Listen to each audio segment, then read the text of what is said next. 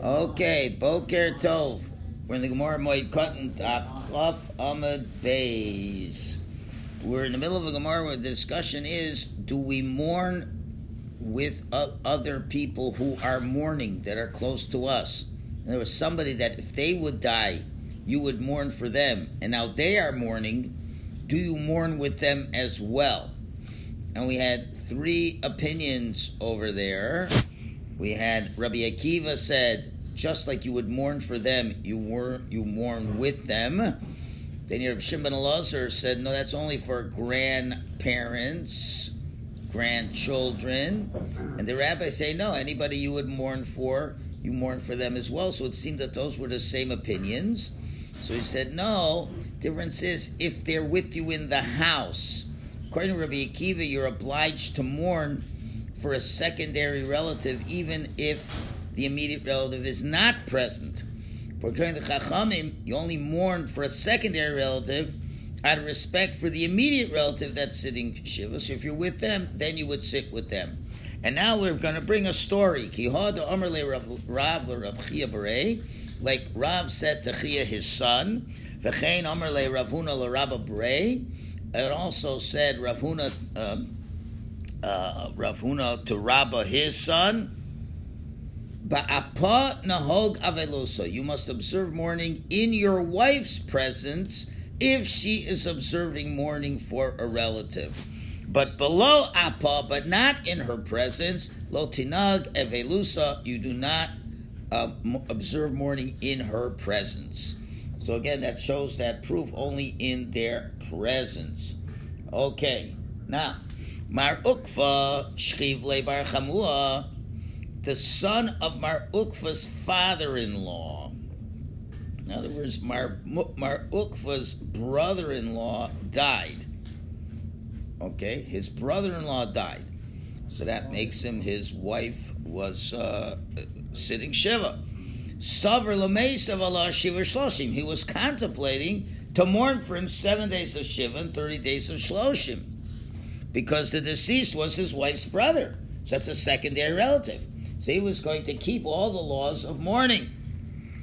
Al Rav Huna Legabe, Rav Huna came to visit him. Ashka, he found him mourning. So he said to him, he says, because you want to eat a mourner's meal? Are you interested in a good meal? In other words, what are you doing? Right? Okay. Remember, the first day of Shiva, nobody prepares, somebody else prepares the meal for you. That's a big problem today. Yes. People go to Shiva houses for the meal. Yes. Yeah. So lo amru l'chvod ishto ela chaviv chamoso. They did not say that one mourns for one's wife's relatives out of respect for one's wife, except where the deceased is his father-in-law or his mother-in-law. That was his opinion. According to Rav Huna, unlike other secondary relations, the required to mourn for one's wife's relations is limited to her parents, not for a brother-in-law. And this was a brother-in-law. Okay? So therefore, Tanya, and he proves it by bringing two seemingly contradictory prices, and he says that becomes the difference, such as someone whose father-in-law or mother-in-law dies, he cannot force his wife, who is in mourning, to apply eyeshadow or rouge on. In other words, we know you're not allowed to apply cosmetics during Shiva. It said, like under prohibition of bathing, things like that. So the guy says, well, I want my wife to look good. Too bad you can't do that. Ella, rather, kofa mitasa v'noigim avilaso. Rather, he has to overturn his bed, as they did in those days to show mourning, and he has to mourn along with his wife. Oh, to see it's for her in-laws. Or likewise, the reverse. Her father-in-law or mother-in-law died. It means her husband's parents. She's not allowed to apply eyeshadow or rouge. She has to also be like a mourner. She turns over her bed and is mourning with him. That's one brisa. So you see what? You do mourn for secondary relatives, This case happens to be father and mother-in-laws. V'taniach, another brisa says, Afal pisha amra eina rashai lochafes ishto lios kocheles lios polkeses. Although the rabbi said one may not force his wife to apply eyeshadow or rouge to make her attractive because she's mourning, the emes amru, but in truth they said, mozeges lo sakos, she may pour his cup of wine for him, umatzas lo mita, and may make his bed for him, umarachetzes lo panav yadav v'raglav, and she can wash his hands and feet. Okay. Etc., because those things do not violate the restrictions of mourning, because she's doing it for him, and you might think, well, it might lead to marital relations because it's kind of a loving thing to do. We're not worried about that, so she's allowed to do that. So, I don't want that. So, caution ahadori, those prices seem to contradict each other. Why? The first brisa says the husband has to observe Shiva for his wife's parents. The second one only says the wife observes Shiva, but the husband doesn't. So what's going on? Does the husband observe Shiva with his wife or not? But no, the difference was the first brisa said who she was mourning for. Parents. Second one didn't say that. Elalav, don't we have to say Shema Mino? We hear from this. The brisa that said you mourn together with her is Kan b'chaviv chamoso. That's when it's a father-in-law, mother-in-law. Kan b'shar krovim. This is other relatives. So the difference, you mourn together with your wife for her parents, but for other relatives she mourns for not. Shema Mino, we learn from that is indeed true. And again, Tanya Name Hachi, another brisa to make this distinction clear. Lo amru l'chvod ishta ela chama v'chamos lovad. The only time you have to mourn in honor of your wife is when she's sitting for your father-in-law, mother-in-law. So there's another brisa that proves that idea. Now another related story, Amemar Shachiv Le Barbarei. The son of Amemar's son died. Grandson. So in the previous brisa we had three opinions. One said you mourn for grandchildren. So Kara Iluye, so he tore his garment over him as required for a secondary relative. Okay. Asa Bray Karbape, his son, the deceased father, then arrived, and Amemar tore his garment again is his present. Just as the requirement to mourn for a secondary relation applies only in the presence of the immediate relative who forms the link with the deceased, so too the obligation to tear one's garment for a secondary relation applies only in the presence of that immediate relative. Thus, Amemar did not fulfill his obligation the first time. In other words, the first time he heard the news, he ripped his garment. But that was not in the presence of his son. And therefore, when his son came in, he ripped it, realized he didn't really fulfill it properly then. So you see, he mourned for him together with his son. Eat kardamiyushav kar, because then he remembered that he had torn the garment while sitting. You're not allowed to do that. So come kram umet. So now he tore his garment while standing. Okay, so a lot of things happen. The question is, why he tore the garment the first time? Why did he do it the first time? It's an interesting question. Either way, what do we see parenthetically from all this? That when you do Kriya, you have to stand up. So Amarle Ravashi Lamemar. So Ravashi said to Memar, Kriya Tima Umad Minolan. Where's the proof? Do you have to stand for ripping the garment? So they want to give one possibility. Tichsiv, the pasuk says in Eov, Vayakom Eov Vayikra Esmi Elo. Eov arose and tore his garment. That's when he was told of the death of his children.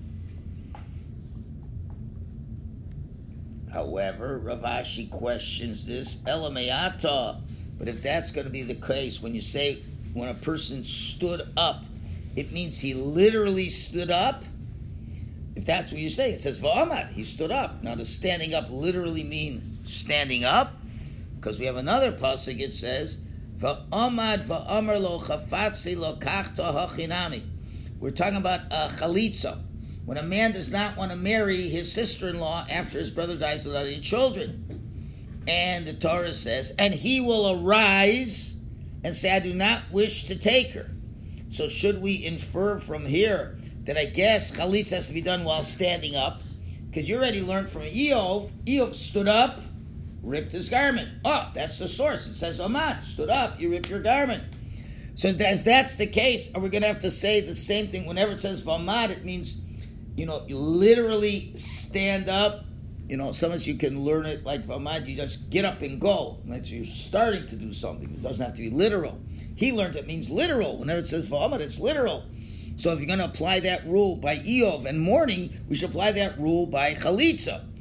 Because it all says Vamad. But Brisa says not like that. Vatanya, Brisa says regarding Chalitza, you can do it Bein Yoshev, Bein Omed, Bein Moteh. It can be done either when the man's sitting, standing, or leaning. It's a valid Chalitza. So when it says and he got up, it doesn't necessarily mean he has to actually get up. It could be a figure of speech. So therefore we can say the same thing with Eov. So therefore it's not a proof. So Gemara says, wait a minute. There's a difference in the verbs. Amarle says there's a difference between the two cases. Hasam, by Chalitza, lo kas, it doesn't say vaya'amod. It doesn't say that. It doesn't say he should arise, vayomar, and should say. It only says, and he gets up. It says va'amad, not vaya'amod. Hachaksi vayokam vayikra. Here by Eov, it says, and he arose and tore. Okay, the expression, and he will arise and say, when you put those two verbs together, arise and say, then it's a figure of speech. Had the Torah actually meant to require the Yavam to stand up when performing, it could have said, Vaya Amod Ve'yomar, and he should arise and he should say. Okay? However, when the verse says about Eov that he arose and tore his garments, the expression must be taken at face value, as indicated Eov was actually sitting and then arose. It indicates you stand up. So it's different in the way the words were written. Okay? So that's no proof from that. Okay, fine. That was one proof that you have to stand up when ripping Kriya. Amarami Baracham brings another pasuk. How do you know Kriya Shuma Umad? You have to do it standing up. Shenemar, it says, Vayakam Eov Vayikra, and Eov rose and tore his coat. So really, it's bringing the same pasuk as we had before. It was the same one. So Gemara asks, maybe not. Maybe he was going beyond the letter of the law. Maybe that's not required. Maybe he was being extra on that. Why? Because look, he did some other things. If you're not going to say he was excessive, look what else he did. Vayoges es rosho. He tore the hair out of his head. You're not supposed to. I know. That's what I did. But in other words, he did what beyond. Let's put it this way: beyond what he was supposed to do. He wasn't. Right. But so you're going to learn from Eov.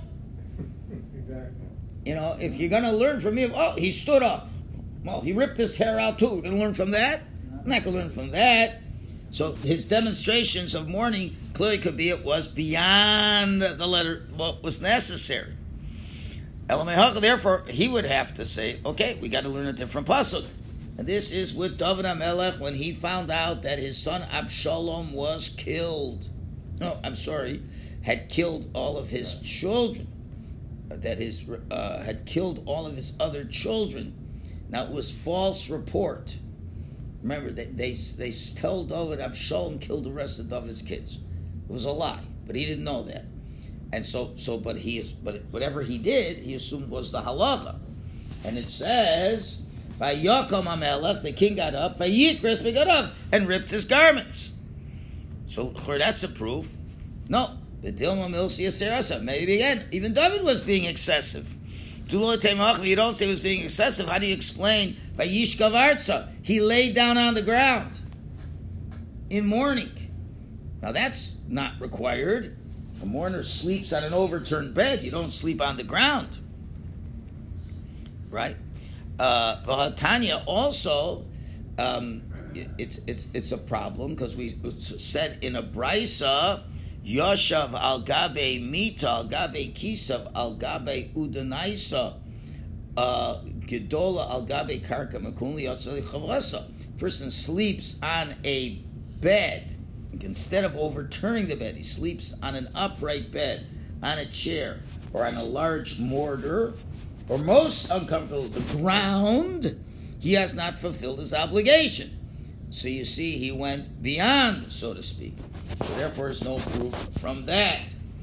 So Amar Rav Yochanan, and Rav Yochanan says, Shelo kiyam kviya sabita. He has not fulfilled the obligation of turning the beds. For none of these sleeping postures, uncomfortable as they are, meet the requirement. So therefore, David must have overturned his bed. So there's no need for him to sleep on the floor. So again, he went more than he had to do. So Gemara says, no, it doesn't mean he slept mamish on the bed. Amar lei, the Gemara is going to say, ke'ein arza. When it says he slept on the floor, it means as if he slept on the floor, meaning he overturned his bed. I guess the Navi doesn't want to use so many words, so it says it's like he slept on the bed. But, so it doesn't mean he went beyond the letter of the law. Could mean that's exactly what he did, was on a bed that was overturned. And therefore we can learn from David HaMelech that point. So we learn from David that you do stand when you do Kriya, and that is the halacha. You have to stand when you do Kriya. If you sit, it's not a good Kriya. Unless, chas v'shalom, the person's very sick, an invalid, an elderly person can't stand at all. Okay, that's a different story. When the brothers brought the coat, blood on it, to Yaakov, didn't he rent his garments? Doesn't say if he stood or sat? Doesn't say, but that's not a proof.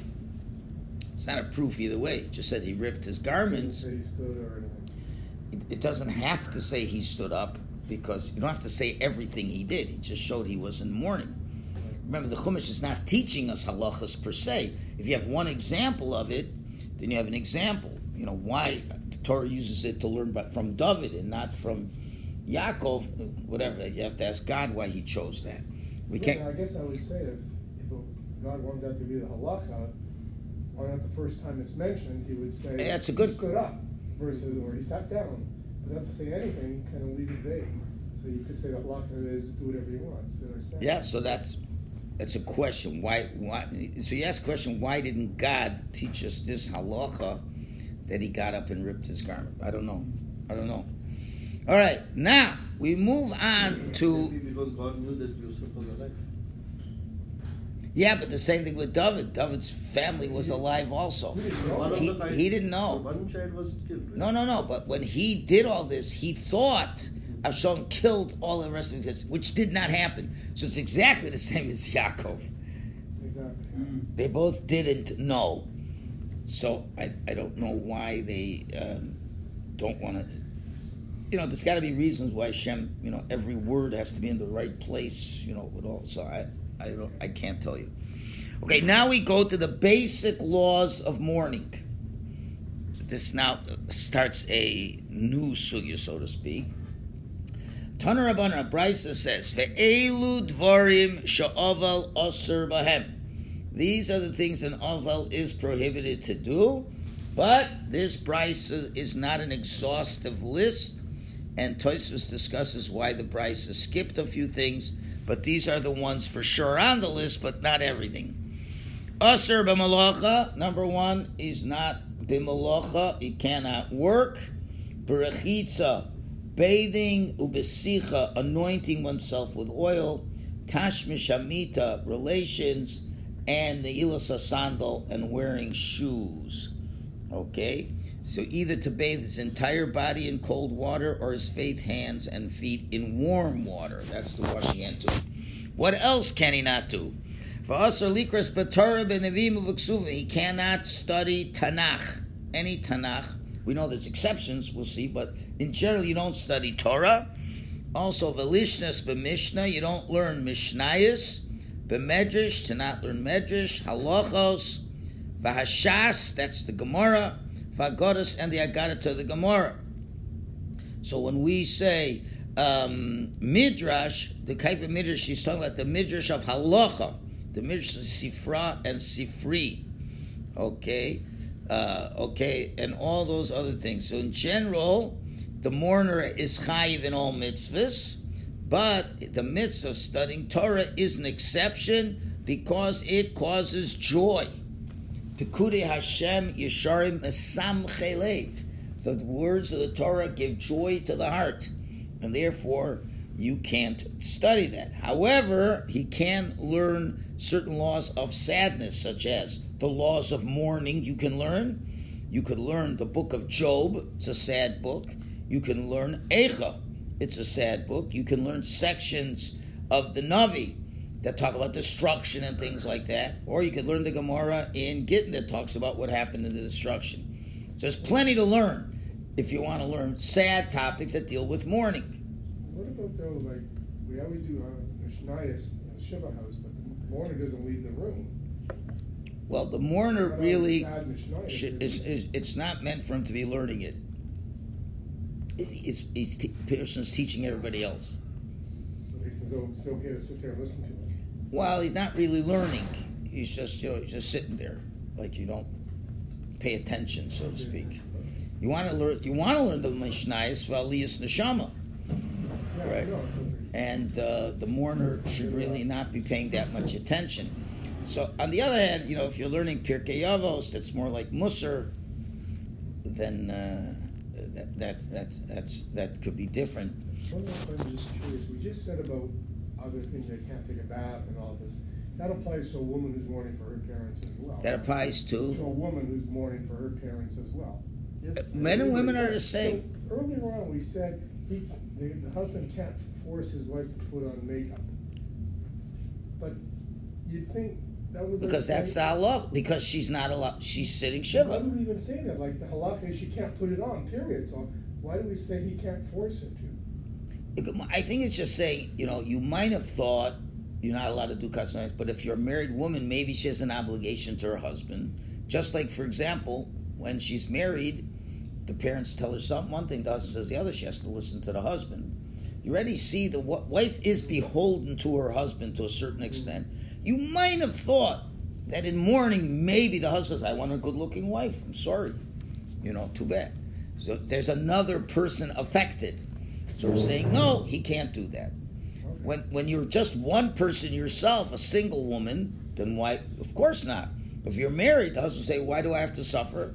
So that's just saying the husband, too bad. And the husband can't even force her, even though she doesn't want to do it, he can't force her. Fine. So now, but here is an exception. Let's say many people need him. He is the teacher, and there'll be no learning of Torah. We're not talking we can get a substitute. He's the one, and they have a regular learning, and that could have. So Ein Nimna, he should not refrain from teaching. Umaisa, and there's a story. Umais ben Oshel Rabbi Yossi ben Sipuri, the son of Rabbi Yossi in Sipuri, died. V'nichnas lebeis hamedrash. And he went into the house of study, V'darsh kol hayom kula, and he taught the whole day to everybody. Okay. Similarly, Rabbi Bar Bar Chana Yisroi Bei Milsa, Rabbi Bar Chana, an unfortunate thing happened to him. A relative of his died, and he was a mourner. Savar Delo Lamet Bikla Pirka, he thought he should not go and give his regular class. That's what he thought, because he was mourning. Amar Rab Chanina. Chanina said, no. Im hayu Rabim Shrichim Loinen Imna. If a lot of people need the person, he should not refrain from teaching. Savar Lo'ukme Amorale. So Rabbi Chana therefore went to deliver the lecture, and he thought to set up a speaker at his side. Remember what in the days of the Talmud, when they'd give a public lecture, there'd be a person who would say the words louder. So he thought to do that. Amar Le Rav, the Rav says, Tanya, we learned in a Brisa, even though you could teach, you shouldn't set up a speaker. So that shows he's still a mourner. So you deviate from the regular course. Yeah, but the question is, but then how's it going to work? Ve'ela heichi of it. So now how do you proceed? If he's prohibited of lecturing by having the speaker, then he should be prohibited to lecture on his own. So in other words, how do you give the lecture? So he says, Ki hadid Tanya, as we see in a Brisa, Maisa story, Meis Benosha Yehuda ben Eloi, the son of Yehuda ben Eloi died. V'nichnas to Beis HaMedrash, she went into the Beis HaMedrash. V'nichnas Rav Chananya ben Akavia, and so Rav Chananya ben Akavia came also in. V'yoshev b'tziro, and sat beside him. V'lo chashul Rav Chananya ben Akasha, and Rabbi Yehuda whispered the lecture of Chananya, the son of Akasha. Rav Chananya ben Akavia l'Turgamon, and then Rav Chananya ben Akavia said it to the Meturgamon. Meturgamon is Shmuel Rav, and the Turgamon said to everybody else. So the only manner in which a mourner can lecture is by employing a middleman, and that was what they did over there. It's like broken telephone. That's right. So here, so you see, you have the important idea of making sure that everybody is able to learn Torah. And as I said, the famous story with the Rogachover going, the Rogachover, like he mamish learned Torah every second of the day. And he said, and he was sitting Shiva, he was learning Torah. And people can say, what are you doing? He says, for me, the pain would be too excruciating not to learn Torah. In other words, just like we have people that if they don't take a shower, their mamish feeling, their istiness. And remember, all these halachas are not meant to inflict pain. Very important rule. People make a mistake. It's not a Christian edict here. They're meant for you to defocus on the body. That's the main thing. Or defocus on things that give you a tremendous amount of joy. Okay? So therefore, if let's say you're a delicate person, you need to take a hygienic shower, you take a hygienic shower. Because otherwise you're going to be miserable. We don't want you to be miserable. So the Rogachover, like if he doesn't learn Torah, he's like, he's broken. He doesn't, right? So, okay, makes an exception. Rogachover never took his kippah off when he took a haircut. He said he kept his kippah on so he could learn while he was getting the haircut. I mean, you're talking about, it's extreme. All right. They move it around so they cut here. That's right. Over here. That's right. So he was extreme. Because, okay, now, we're not like that, so we don't have to worry about it. But someone like that is there. So here, they're teaching others, although, it's his joy, but others are not going to learn. We have to make sure that that doesn't happen. Okay. Now, other laws. So far, all these laws we keep. Now we get to next couple halachas that not necessarily. Tana Rabbanan, we have another brisa. We're going to talk about tefillin. As we already said, it's usher to wear tefillin. For how much? For how much? This becomes a discussion. So the brisa starts off, we're not going to pass like this. Avel, a mourner, Gimel Yamim Rishonim, Asr Laniach Tefillin. He can't wear tefillin the first 3 days. Mishlish Velech, from the third day and afterwards. Ushlishi B'chlal, including the third day. So really the first 2 days he can't wear tefillin. From the third day on, Mutar Laniach Tefillin. He can put tefillin on. Okay? In other words, just like Mitzvahs Yom Kakula. If at the beginning of the third day, for the first few minutes after Saris, he doesn't put tefillin on, it's like the first 3 days he didn't put it on. Okay. So, and the others say no, 2 days together, etc., whatever. Either way, 2 or 3 days, but after that you can. Ve'im ba'u panim chadashos, and if new faces arrived on the third day, new people to comfort him comes, eina choles, he should not remove his tefillin. In other words, he need not be apprehensive that the new arrivals who didn't know he already sat shiva for 2 days might mistake think he's in the first 2 days. Mm-hmm. So you don't have to worry about them. Once you have your tefillin on, you have your tefillin on. Divrei Rabbi Eliezer. This is all what Rabbi Eliezer holds. Rabbi Yeshua Omer, Rabbi Yeshua says, a little different, Avel Beis Yamim Rishonim Asr Laniach Tefillin. One is forbidden to wear tefillin on the first 2 days of shiva. Misheni, okay, from the second day on, Ushneni Bechlal, and including the second day, Mutar Laniach Tefillin. He can wear tefillin. So really it comes out he doesn't wear tefillin the first day and the beginning of the second day, because mixes a Yom Kakula. Okay? While other Rishonim say, Rabbi Shua says, prohibition is only for 1 day, and consequently he can don tefillin even before sunrise on the second day. So we got 1 day shaven off.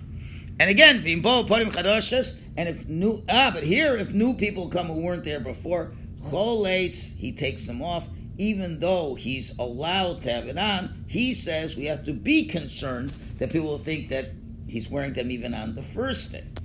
And now, okay, So we're going to stop it over there. We're going to have to get to the reasons for these opinions. But what do we follow? We'll get to that tomorrow. We'll get to that tomorrow. Go, yeah.